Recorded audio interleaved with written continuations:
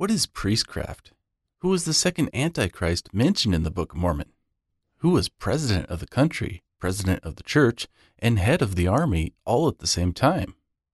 How was silk used by the Nephites when it was not even present in the pre-Columbian era? How is it even possible to turn white people into dark people? Stay tuned for the answers to these questions. Hello, Max here. Welcome to the Come Follow Me podcast. This review covers the lesson plan for Mosiah 29 through Alma 4. Please subscribe to be notified of our upcoming videos. For the sake of time, I will not cite all the parallel phrases and words from the Old and New Testaments that are in the Book of Mormon text. While it can be argued that some of the parallels are only coincidental, most are so strong that it is impossible not to conclude that their true source is the King James Version of the Bible. For a complete transcript of this lesson, please click on the link in the description below. We bring an end to the Book of Mosiah with King Mosiah II turning the records, the sword of Laban, and the interpreters over to Alma the Younger. Mosiah 29:1. Now when Mosiah had done this, he sent out throughout all the land, among all the people, desiring to know their will concerning who should be their king. He is looking for the people's input. Verse 2. And it came to pass that the voice of the people came, saying, We are desirous that Aaron thy son should be our king and our ruler. Mosiah 29:3. But Aaron could not be their king because he was on a mission with his 3 brothers to convert the Lamanites, and none of Mosiah's other sons were willing to accept the throne. In verses 4 through 6, Mosiah sends a written proclamation out to the people. Mosiah 29:6. The phrase, quote, I declare unto you, is also in 1 Corinthians 15:1. Mosiah 29, verses 7 through 9.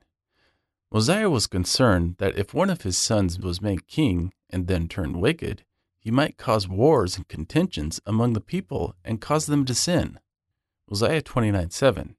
In this verse, the phrase, quote, and destroyed the souls of many people, used to read in the 1830 edition, page 217, quote, and destroyed the souls of much people, end quote. So much has been changed to many. The words, quote, there would rise contentions among you, are similar to 1 Corinthians 1 verse 11, and, quote, draw away a part of his people after him, are similar to Acts 5:37. Mosiah 29 verses 10 through 11. King Mosiah tells his people to think twice about having another king. He proposes that they change their form of government from a monarchy with a king to a civil government under appointed judges. Mosiah 29:10. The words, quote, for the peace of, are also in Psalms 122, verse 6. Mosiah 29:12. Now it is better that a man should be judged of God than of man, for the judgments of God are always just, but the judgments of man are not always just.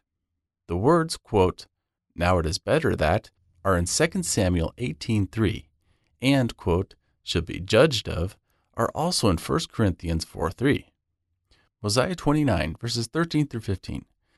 Mosiah says he prefers kings if he could be guaranteed that they were just men and would establish the laws of God. Mosiah 29:13, the phrase, quote, if were possible, is also in Acts 27:39. Mosiah 29:14, the phrase, quote, that there should be no wars nor contentions, is similar to 1 Corinthians 12:25. Mosiah 29:14. And even I myself have labored with all the power and faculties which I have possessed to teach you the commandments of God, and to establish peace throughout the land, that there should be no wars, nor contentions, no stealing, nor plundering, nor murdering, nor any manner of iniquity. In the 1830 edition, page 218, it read, quote, nor no manner of iniquity. It was changed in the 1964 edition to read, quote, nor any manner of iniquity. So from no to any. In this verse appears the word faculties, as it does in Jacob 3:11. However, this is a term dating back no earlier than the Middle English era. Strange that it would be translated from a word on ancient plates dating 1,000 years earlier. Mosiah 29:16. It is just not worth the risk if you happen to get a bad king. Now I say unto you, that because all men are not just, it is not expedient that ye should have a king or kings to rule over you. It is not wise to have leaders with absolute power. The words, quote, "it is not expedient," is the same in 2 Corinthians 12:1. Mosiah 29:18. Yea, remember King Noah, his wickedness and his abominations, and also the wickedness and abominations of his people. Behold, what great destruction did come upon them, and also because of their iniquities they were brought into bondage. Mosiah 29:19. And if it was not for the Lord, they would still be in bondage to the Lamanites. Verse 20. But behold, he did deliver them, because they did humble themselves before him, and because they cried mightily unto him, he did deliver them out of bondage. And thus doth the Lord work with his power in all cases among the children of men, extending the arm of mercy towards them that put their trust in him. The words, quote, "cry mightily," are also in Revelation 18:2, and, quote, "mercy towards them that," are similar to Psalms 103:11, and, quote, "them that put their trust in him," are the same in Proverbs 30, verse 5. Mosiah 29, verses 21 through 22. You see, a bad king is very difficult to dethrone. He will destroy the laws of the nation, which were established upon God's laws, and there will be much contention and bloodshed. Mosiah 29:22. The phrase, quote, "righteousness before him," is in Luke 1:75. Mosiah 29:23. A wicked king will enact laws which reflect his own wickedness, and he will destroy those who rebel against him. Mosiah 29:25. Therefore choose you by the voice of this people judges, that ye may be judged according to the laws which have been given you by our fathers, which are correct, and which were given them by the hand of the Lord. He is talking here about free elections. The phrase, quote, "that they may be judged according to," is similar to 1 Peter 4:6, and, quote, "given you by," is also in 1 Corinthians 1:4. Mosiah 29:26. Now it is not common that the voice of the people desireth anything contrary to that which is right. But it is common for the lesser part of the people to desire that which is not right. Therefore this shall ye observe and make it your law, to do your business by the voice of the people. In other words, there is safety in democracy. Mosiah 29:27. But here is the caution. And if the time comes that the voice of the people doth choose iniquity, then is the time that the judgments of God will come upon you. Yea, then is the time he will visit you with great destruction, even as he has hitherto visited this land. Mosiah 29:28. Next, King Mosiah points out that checks and balances which must be in place in the constitution of the land based upon principles established by God. And now if ye have judges, and they do not judge you according to the law which has been given, ye can cause that they may be judged of a higher judge. Verses 29 through 30. If your higher judges do not judge righteous judgments, ye shall cause that a small number of your lower judges should be gathered together, and they shall judge your higher judges according to the voice of the people. And I command you to do these things in the fear of the Lord, and I command you to do these things, and that ye have no king, that if these people commit sins and iniquities, they shall be answered upon their own heads. Speaking of the elected judges, the words, quote, "shall be answered," are in 2 Chronicles 7:22. Mosiah 29:31. The words, quote, "the sins of many," are in Hebrews 9:28, and, quote, "their iniquities are in Psalms 107:17. Mosiah 29:32. And now I desire that this inequality should be no more in this land, especially among this my people. But I desire that this land be a land of liberty, and every man may enjoy his rights and privileges alike, so long as the Lord sees fit that we may live and inherit the land. Yea, even as long as any of our posterity remains upon the face of the land. The phrase, quote, "live and inherit the land," is the same in Deuteronomy 16:20 and, quote, remains upon the face of the land, are similar to Ezekiel 39:14. Mosiah 29, verses 33 through 36. Mosiah wrote many more things concerning the disadvantages of having a king to rule over them. It just was not a good idea. Mosiah 29:34. In this verse, the phrase, quote, these things ought not to be, used to read in the 1830 edition, page 220, quote, these things had not ought to be. The word had has been deleted and the words not ought have been rearranged to ought not in the later editions. Mosiah 29:36. The words, quote, all his iniquities are also in Psalms 130 verse 8, and, quote, all the wars are in Judges 3:1, and, quote, of the whoredoms and are in Hosea 1:2. Mosiah 29 verses 37 to 39. The people were convinced that they would not have a king, so they cast their votes as to who should be their judges. Mosiah 29:39. The phrase, quote, it came to pass that they assembled themselves together in bodies, is similar to Acts 11:26. Mosiah 29:40. The people loved and esteemed Mosiah beyond measure for being such a great guy. Mosiah 29:41. Judges were appointed throughout the land of Zarahemla.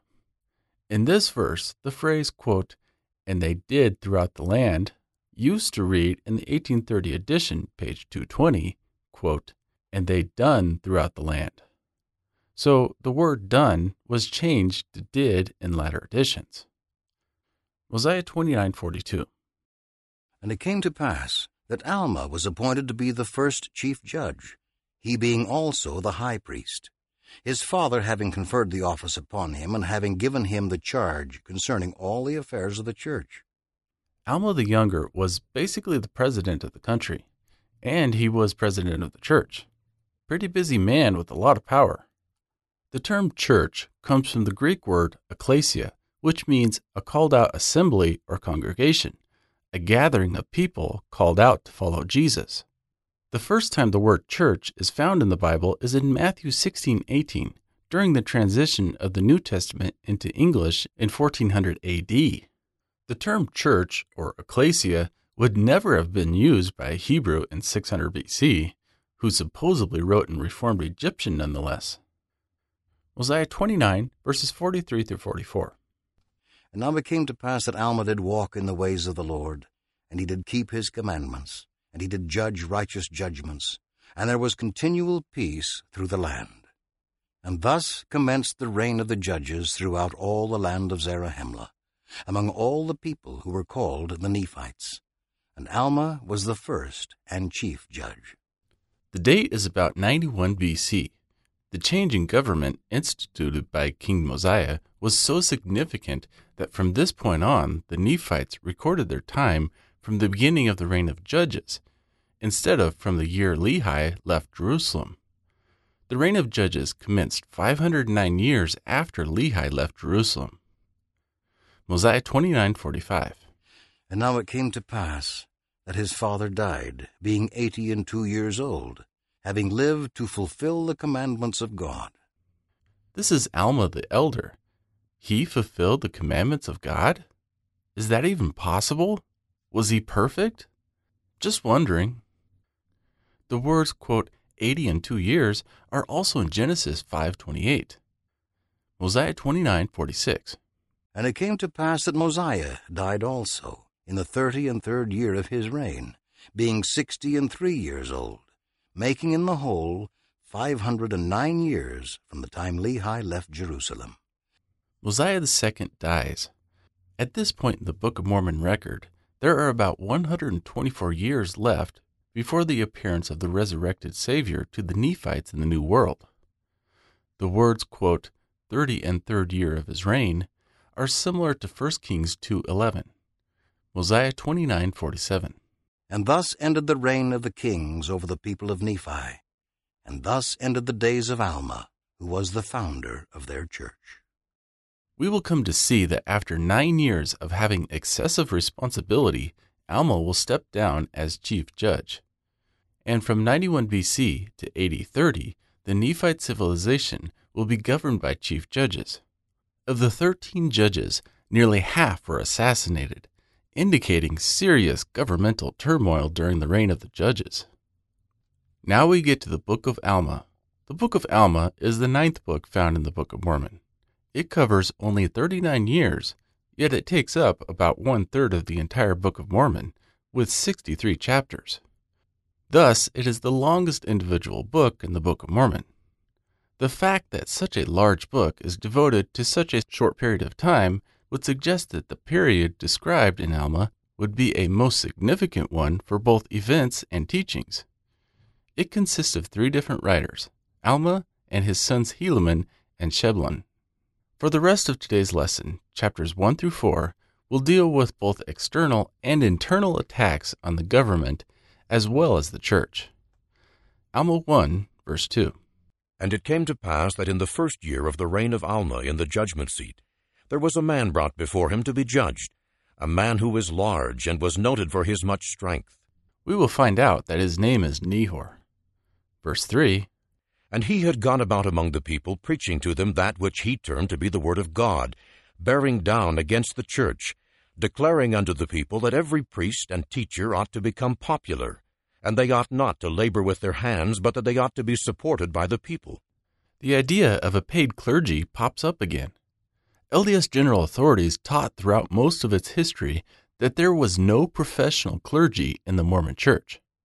Joseph Fielding Smith, in Answers to Gospel Questions 379, said, quote, "We do not have a paid ministry," end quote. Elder Thomas S. Monson said, quote, "I explained also that our church has no paid ministry and indicated that these were 2 reasons why we are able to build buildings underway, including the beautiful temple in Freiburg," end quote. Quoted from churchofjesuschrist.org, Our Sacred Priesthood Trust. Links are in the description below. Elder Boyd K. Packard said, quote, "Did they also tell you that we have no professional clergy? All of us contribute our time, our talents, our means, and travel, all to help the work. And we're not paid for it in money," end quote. This quote comes from the article on churchofjesuschrist.org, where much is given, much is required. Links are in the description. The LDS leaders were always quick to criticize churches that did have a paid clergy, believing that paid ministries will succumb to greed and serve their own self-interests. But with the Mormon Leaks document that made the news beginning in 2014, it was revealed that top general authority paychecks are in the 6-figure range and provide a very comfortable living. See mormonlinks.io. Links are in the description. A church spokesman pointed out that the base living allowance is, quote, "very modest in comparison with executive compensation in industry and the professions," end quote. $120,000 per year is almost 3 times the average American income. Alma 1, verse 4. Nehor defines the teachings of God.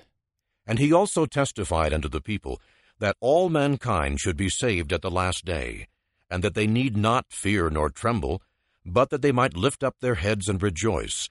For the Lord had created all men, and had also redeemed all men, and in the end all men should have eternal life. In other words, there was no such thing as sin.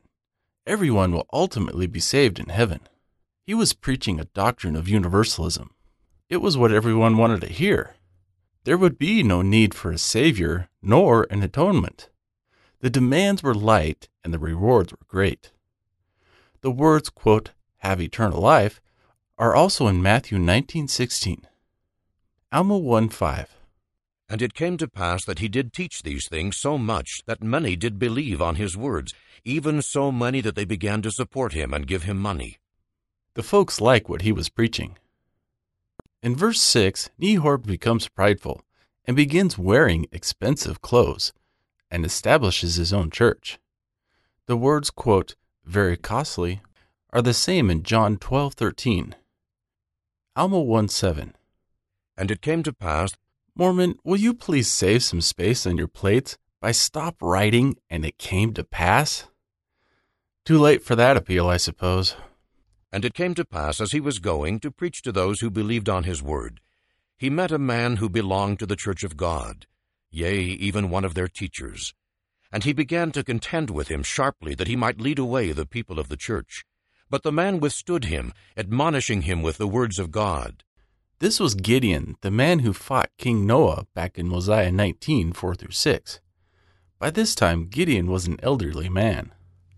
In verse 8, Gideon had helped the people of Limhi escape from bondage.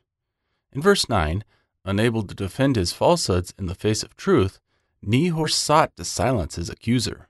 He became upset with Gideon and easily killed him with a sword. Alma 1:10. Well, Nehor was taken by the people before Alma to be judged for his crimes.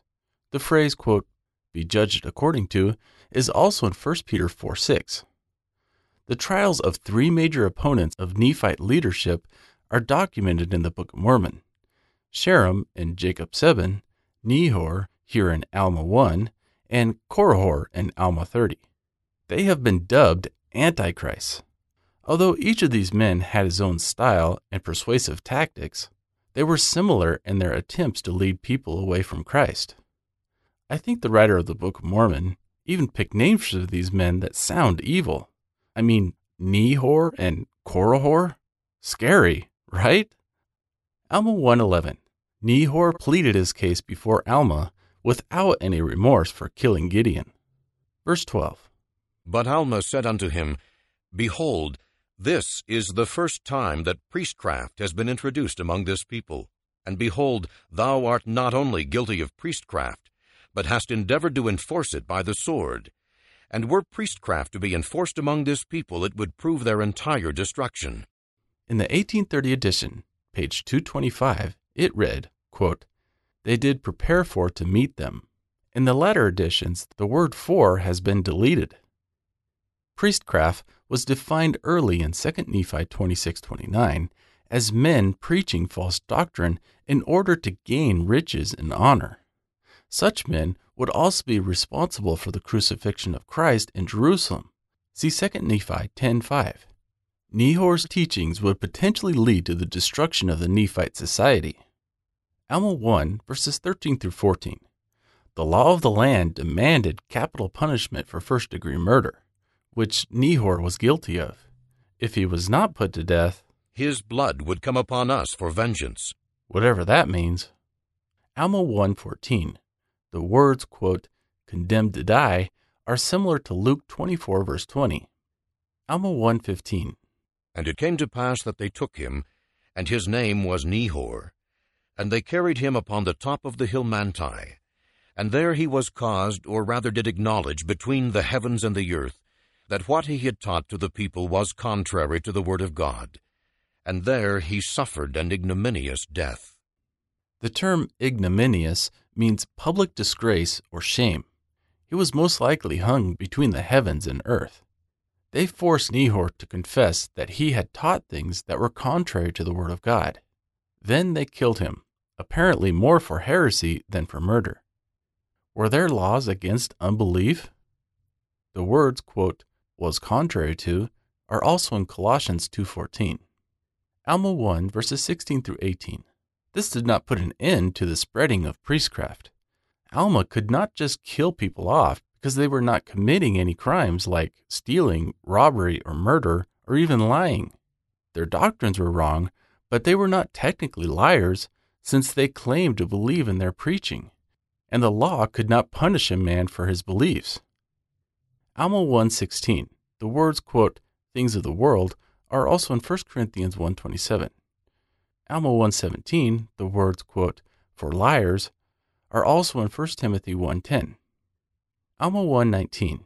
But it came to pass that whosoever did not belong to the church of God began to persecute those that did belong to the church of God and had taken upon them the name of Christ.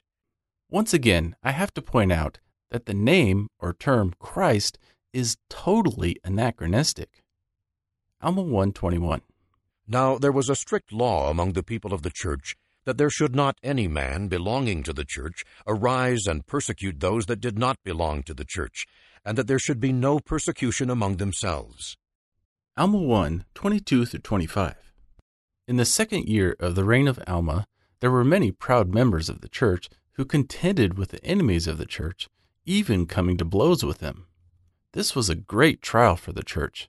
Members were excommunicated, and many others resigned and left on their own. Those who did stand fast in the faith bore with patience in persecution. Alma 1:23, the words, quote, much affliction, are also in 1 Thessalonians 1:6.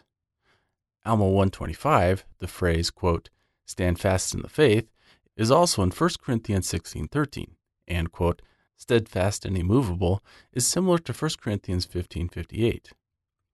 Alma 1:26, the priest in the church didn't esteem themselves above the members. For the preacher was no better than the hearer, neither was the teacher any better than the learner. And thus they were all equal, and they did all labor every man according to his strength. The phrase, quote, to hear the word of God, is also in Acts 13:44. Alma 1:27, they shared with each other what they had and gave to the poor, the needy, and the sick. And they did not wear costly apparel, yet they were neat and comely. They had a pleasing appearance. Even back then, the church stressed the importance of maintaining standards of modest appearance. Alma 1:28, in spite of persecutions, the church had continual peace again. Alma 1:29, And now, because of the steadiness of the church, they began to be exceedingly rich, having abundance of all things whatsoever they stood in need, and abundance of flocks and herds and fatlings of every kind, and also abundance of grain, and of gold, and of silver, and of precious things, and abundance of silk and fine twined linen, and all manner of good homely cloth. even though neither silk nor linen existed in the New World at that time. In verse 30, they were living as a Zion society. And thus, in their prosperous circumstances, they did not send away any who were naked, or that were hungry, or that were athirst, or that were sick, or that had not been nourished. And they did not set their hearts upon riches. Therefore they were liberal to all, both old and young, both bond and free, both male and female, whether out of the church or in the church, having no respect to persons as to those who stood in need. Verse 31. And thus they did prosper and become far more wealthy than those who did not belong to their church. This sounds familiar. See the Wall Street Journal article, February 8, 2020, called The Mormon Church Amassed $100 Billion. It was the best kept secret in the investment world. Alma 1:32. For those who did not belong to their church did indulge themselves in sorceries and in idolatry or idleness, and in babblings and in envyings and strife, wearing costly apparel, being lifted up in the pride of their own eyes, persecuting, lying, thieving, robbing, committing whoredoms and murdering and all manner of wickedness. Nevertheless, the law was put in force upon all those who did transgress it, inasmuch as it was possible. In the 1830 edition, page 224, the word persecuting is omitted. The words, quote, be lifted up, are also in 1 Timothy 3:6. Alma 1:33. Still, with all that was going on, both good and bad, there was much peace among the Nephites until the 5th year of the reign of Judges. In chapters 2 and 3, Mormon shows us attempts to overthrow a government based on principles which support individual freedom. And we will be shown the destructive results of following the philosophies of Nehor. Alma 2:1. There was a man named Amlici who was after the order of Nehor, and by his cunning ways had become popular with the people. The words, quote, for a certain man, are also in Acts 19:24, and, quote, the wisdom of the world are similar to 1 Corinthians 1:20. Alma 2:2. The people who followed Amlici wanted to make him a king over the people.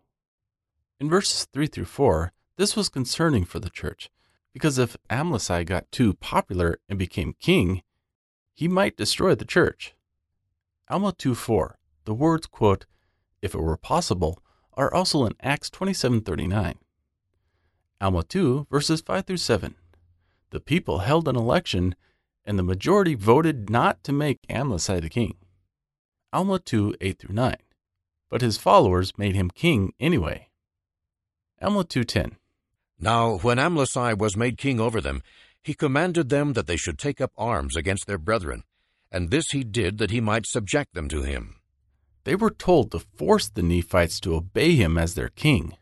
The phrase, quote, "and this he did," was a correction from the 1830 edition, page 225, that read, quote, "and this he done." Alma 2:11. Now the people of Amlici were distinguished by the name of Amlici, being called Amlicites, and the remainder were called Nephites, or the people of God. The name Nephite had become almost synonymous with being a church member. In verses 12 through 14, the Nephites armed themselves with all kinds of weapons: swords, scimitars, bows, arrows, stones, slings, and every other type of weapon. However, there is no evidence that these weapons ever existed. They also appointed captains and higher captains and chief captains. They were a very organized army. Alma 2:13. The words, quote, "chief captains," are also in Acts 25:23. Alma 2:15. And it came to pass that the Amlicites came upon the hill Amnihu, which was east of the river Sidon, which ran by the land of Zarahemla, and there they began to make war with the Nephites. In verse 16, Alma himself led the Nephites into battle. Not only was Alma president of the church and chief judge, but now head of the army. In verses 17 through 19, it was a bloody battle with lots of deaths on both sides. The Nephites fared much better because God strengthened them. 12,532 Amlicites died, compared to 6,562 Nephites who were slain. That is over 19,000 total deaths in one battle. Alma 2:17. The phrase, quote, "insomuch that many," is also in Mark 9:26. Alma 2:20. The Nephites chased the Amlicites, then pitched their tents for the night. How is it that they carried their tents with them in the battlefield? Just wondering. In verse 21, then Alma sends spies after the Amlicites to see what their plans might be. But those spies will return with very bad news for Alma and his soldiers. Alma 2:22 through 25. The next day the spies returned to the Nephite camp to report that the Lamanites had already teamed up with the Amalekite army, and they were attacking Nephite families in the surrounding villages and making their way toward the city of Zarahemla. Alma 2:26. So Alma's army packed up their tents and headed towards Zarahemla. Alma 2:27 through 28. And behold, as they were crossing the river Sidon, the Lamanites and the Amlicites, being as numerous almost as it were as the sands of the sea, came upon them to destroy them. Nevertheless, the Nephites, being strengthened by the hand of the Lord, having prayed mightily to him that he would deliver them out of the hands of their enemies, therefore the Lord did hear their cries, and did strengthen them, and the Lamanites and the Amlicites did fall before them. In verses 29 through 31, Alma, with the help of the Lord, killed Amlici on the battlefield. In verses 32 through 33, he almost got the king of the Lamanites too, but his guards rushed in to save him. Alma 2:34 through 35. The Nephites threw the body of the dead Lamanites into the river of Sidon. The pile of the dead bodies served as a bridge in order to cross the river and fight the Lamanites and the Amalekites. Alma 2:36. The Nephites pursued and killed many of them. The phrase, quote, "west and north," are also in Acts 27:12. Alma 2:37 through 38. Yea, they were met on every hand, and slain and driven, until they were scattered on the west and on the north, until they had reached the wilderness which was called Hermounts, and it was that part of the wilderness which was infested by wild and ravenous beasts. And it came to pass that many died in the wilderness of their wounds, and were devoured by those beasts, and also the vultures of the air, and their bones have been found, and have been heaped upon the earth. Someone should alert the anthropologist. This commentary is written by Mormon, who is engraving this record about 500 years after this battle. Alma 3:1. And it came to pass that the Nephites who were not slain by the weapons of war, after having buried those who had been slain, now the number of the slain were not numbered because of the greatness of their number. After they had finished burying their dead, they all returned to their lands and to their houses and their wives and their children. There must have been more than 19,000 killed in these battles, because there were too many to count. In Alma 3:2, it was a tragic scene upon arriving in the land of Zarahemla. Now many women and children had been slain with the sword, and also many of their flocks and their herds, and also many of their fields of grain were destroyed, for they were trodden down by the hosts of men. Alma 3:4. And the Amlicites were distinguished from the Nephites, for they had marked themselves with red in their foreheads after the manner of the Lamanites. Nevertheless they had not shorn their heads like unto the Lamanites. The words, quote, in their foreheads are also in Revelation 22:4. It may be that the Amalekites chose to mark their foreheads with red as a symbol of loyalty to their Lamanite allies, whose skins would have been somewhat like that color. Could this marking on the forehead be a clue concerning the painted war faces of Native American Indians 1,600 years later? Maybe Joseph knew. Alma 3:5. The Lamanites also were bare naked, except for animal skins about their loins. Alma 3:6. And the skins of the Lamanites were dark, according to the mark which was set upon their fathers, which was a curse upon them because of their transgression and their rebellion against their brethren, who consisted of Nephi, Jacob, and Joseph, and Sam, who were just and holy men. God cursed them and turned their skin dark. Joseph Fielding Smith, in Answers to the Gospel Questions, Volume 3, page 122, wrote, quote, "The dark skin was placed upon the Lamanites so they could be distinguished from the Nephites and to keep the two people from mixing. The dark skin was the sign of the curse. The curse was the withdrawal of the Spirit of the Lord and the Lamanites becoming a loathsome and filthy people, full of idleness and all manners of abomination." 1 Nephi 12:23. The Lord commanded the Nephites not to intermarry with him, for if they did, they would partake of the curse. End quote. In the case of the Lamanites, the dark skin would be removed on conditions of righteousness. See 3 Nephi 2:15. This has yet to be seen among the Native Americans. Alma 3:7-10. Mormon reviews the purpose of the mark and the curse. Anyone who joined the Lamanites would receive the mark of the dark skin. I mean, how does that happen? Gradually or suddenly? Come on now. This is the Book of Mormon's explanation for dark skin of Native Americans, who the Latter-day Saints believe are Lamanites. In the 1830 edition of the Book of Mormon, it states in 2 Nephi 30 verse 6 that the Lamanites would become a white and delightsome people. But in the 1981 edition, the church changed this verse to read, a pure and delightsome people. However, all the other references to dark skin being a sign of the curse are still in the current edition of the Book of Mormon. Alma 3 verses 11-12. Those who believed in what was written in the brass plates and the traditions of their fathers and kept the commandments were called the people of the Nephi, and they were white and delightsome. Alma 3:11. The phrase, quote, the commandments of God, is in 1 Corinthians 7:19. Alma 3:13-16. All these things were reenacted one more time just to make sure we get the point. Alma 3:13. The phrase, quote, mark of red upon their foreheads, is similar to Revelation 20 verse 4. Alma 3:14. The phrase, quote, except they repent of their, is also in Revelations 2:22. Alma 3:17. And again, I say, he that departeth from thee shall no more be called thy seed. And I will bless thee, and whomsoever shall be called thy seed, henceforth and forever. And these were the promises of the Lord unto Nephi and to his seed.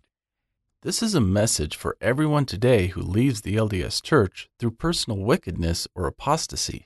They will suffer the curse or the withdrawal of the Spirit of the Lord from them. Their minds will become dark and they will be lost. At least that's the Mormon's opinion. Alma 3:18-19. That is what happened to the Amalekites. The same thing will happen to anyone who through their agency brings this curse upon themselves. In verses 20-23, a few days after their big defeat, the Lamanites decided they wanted to try again. they sent another army to the same battlefield where the Nephites met them and drove them out of their land once more. Alma 3:24-25. And peace once again was established in the land. Verse 26, Mormon summarizes the past events. And in 1 year were thousands and tens of thousands of souls sent to the eternal world, that they might reap their rewards according to their works, whether they were good or whether they were bad, to reap eternal happiness or eternal misery, according to the spirit which they listed to obey, whether it be a good spirit or a bad one. The words, quote, to the eternal, are in Ephesians 3:11, and, quote, according to the works, are the same in Revelations 20:13, and, quote, according to the Spirit, are in Romans 1:4, and, quote, they listed are in Mark 9:13. Alma 3:27. For every man receiveth wages of him whom he listeth to obey, and this according to the words of the Spirit of prophecy. Therefore let it be according to the truth. And thus endeth the 5th year of the reign of the judges. The words, quote, receiveth wages are in John 4:36, and, quote, the Spirit of prophecy are in Revelation 19:10. Alma 4:1. Now it came to pass in the 6th year of the reign of the judges over the people of Nephi, there were no contentions nor wars in the land of Zarahemla. It is about 85 BC. In verse 2, they were still recovering from their conflict, in which so many of their people died and much of their economy was destroyed. Alma 4:3. And so great were their afflictions that every soul had cause to mourn. And they believed that it was the judgments of God sent upon them because of their wickedness and their abominations. Therefore they were awakened to a remembrance of their duty. Duty? Verse 4. And they began to establish the church more fully. Yea, and many were baptized in the waters of Sidon, and were joined to the church of God. Yea, they were baptized by the hand of Alma, who had been consecrated the high priest over the people of the church by the hand of his father Alma. The words, quote, they were baptized, are also in Acts 8:12. Was Alma, who was president of the church, the only one in the entire country authorized to baptize these people? What about the priests and teachers who were consecrated? Did God only want Alma to do it? Ironically, Alma was baptizing in the waters of Sidon, the same waters into which the corpses of the Lamanites and Amalekites had been cast. The word baptize is from the Greek term baptizo. It was first introduced in the Gospel with John the Baptist. The term baptize is absent in the Jewish canon and the Septuagint, but mentioned 58 times in the Old Testament era of the Book of Mormon. Alma 4:5. During the 7th year of the reign of judges, there were about 3,500 souls that were baptized. That would be a full-time job for Alma. Along with his other responsibilities of being president of the church and chief high priest and head of the Nephite army, Alma was a one-man show. The people of Nephi enjoyed 2 years of continual peace. In verse 6, Mormon is now going to explain the concept of what is called the cycle of apostasy. And it came to pass in the 8th year of the reign of the judges, that the people of the church began to wax proud because of their exceeding riches, and their fine silks, and their fine twined linen, and because of their many flocks and herds, and their gold, and their silver, and all manner of precious things which they had obtained by their industry. And in all these things were they lifted up in the pride of their eyes, for they began to wear very costly apparel. First observation is that it is amazing in only 3 years they managed to become very rich. And if being proud was not enough, they started wearing costly apparel. An anachronism is an error in chronology in which a person, object, event, etc. is assigned to a date or period other than the correct one. Silk, here in this passage, is a prime example of an anachronism, since it comes from the Asian moth Bombyx mori, which was unknown to the pre-Columbian Americans. So for the Nephites to have fine silks in 84 BC is anachronistic. Alma 4:7. Notice something here? Now this was the cause of much affliction to Alma, yea, and to many of the people whom Alma had consecrated to be teachers and priests and elders over the church. Yea, many of them were sorely grieved for the wickedness which they saw had begun to be among their people. This is the first time in the Book of Mormon where elders were mentioned. We have covered this before, but it bears mentioning.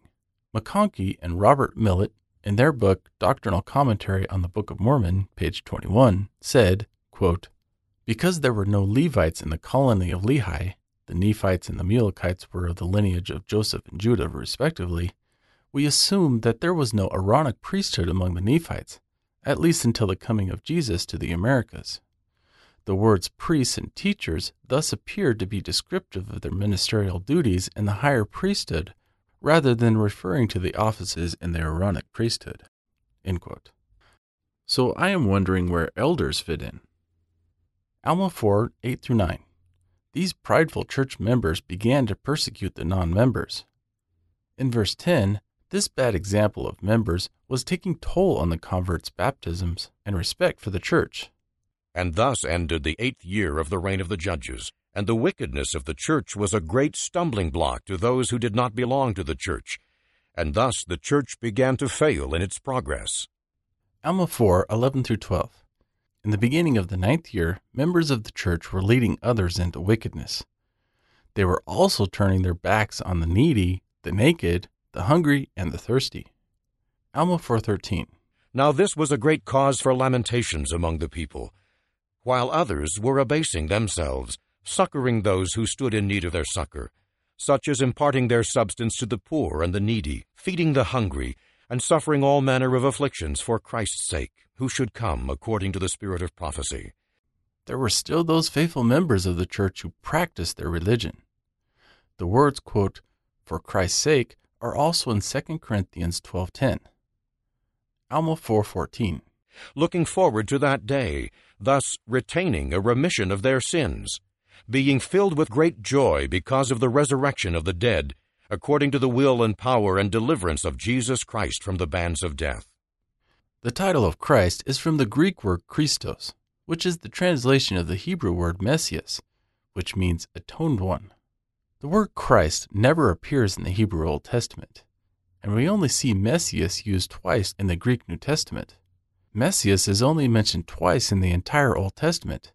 That's in Daniel 9:25-26.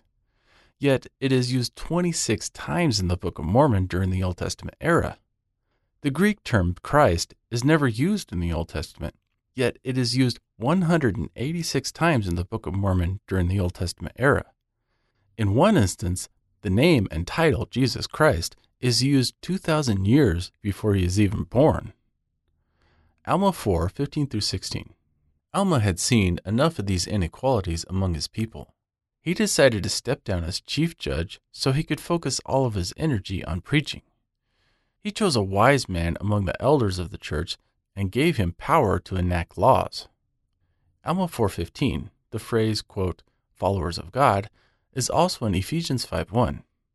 Alma 4:16, the phrase, quote, "elders of the church," is the same in Acts 20:17. Alma 4:17. Now this man's name was Nephihah, and he was appointed chief judge, and he sat in the judgment seat to judge and to govern the people. The phrase, quote, "sat in the judgment seat," is similar to John 19:13. Alma 4:18. Alma retains the office of high priest unto himself. The words, quote, "being high priest," are the same in John 11:51. Nephi will serve as chief judge for 16 years. Although there is little known about him, he will be largely overshadowed by the activities of Alma, the son of Mosiah, Helaman, Captain Moroni, and other Nephite leaders. Nephi will appear to be a weak ruler. Not sure it was the best choice Alma made for chief judge, but that is who he went with. Alma 4:19.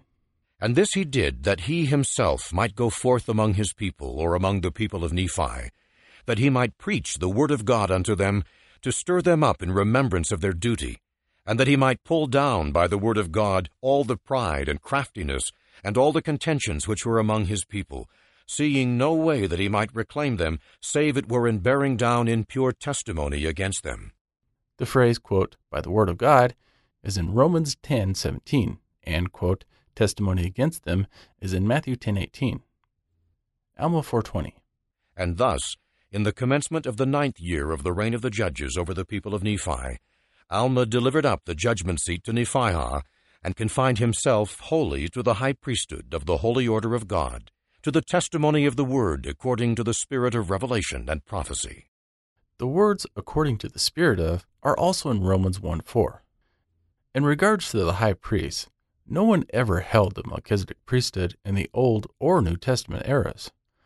Only Christ was called a priest forever after the order of Melchizedek. That's in Hebrews 7:17. You do not read anywhere in the New Testament where Jesus conferred a priesthood of any kind on his apostles. He ordained them, meaning he appointed them and authorized them, but never gave them a Melchizedek priesthood. Consequently, Peter, James, and John could not have passed any priesthood on Joseph Smith, since they themselves did not have it. Thus, anyone today claiming to either hold the Aaronic or Melchizedek priesthood is clearly in the wrong. Earlier in this chapter, I mentioned the cycle of apostasy, which will be prevalent throughout the rest of the Book of Mormon. It begins with righteous people being blessed, then their prosperity turns into pride, which results in loss of power and God's protection, which turns into warfare and suffering, causing the people to be humbled and turning to the Lord, thus completing the cycle by the righteous people being blessed again. This cycle repeats itself over and over in coming books and chapters. This concludes our study for today. Please subscribe so that you won't miss any of our future episodes. You can catch us on YouTube, Apple Podcast, Google Podcast, or any podcast player you use. And we're also on Facebook. Or you can go to our website at talkingtomormons.com, where you can download the script and learn much more. God bless. Remember, Jesus is enough.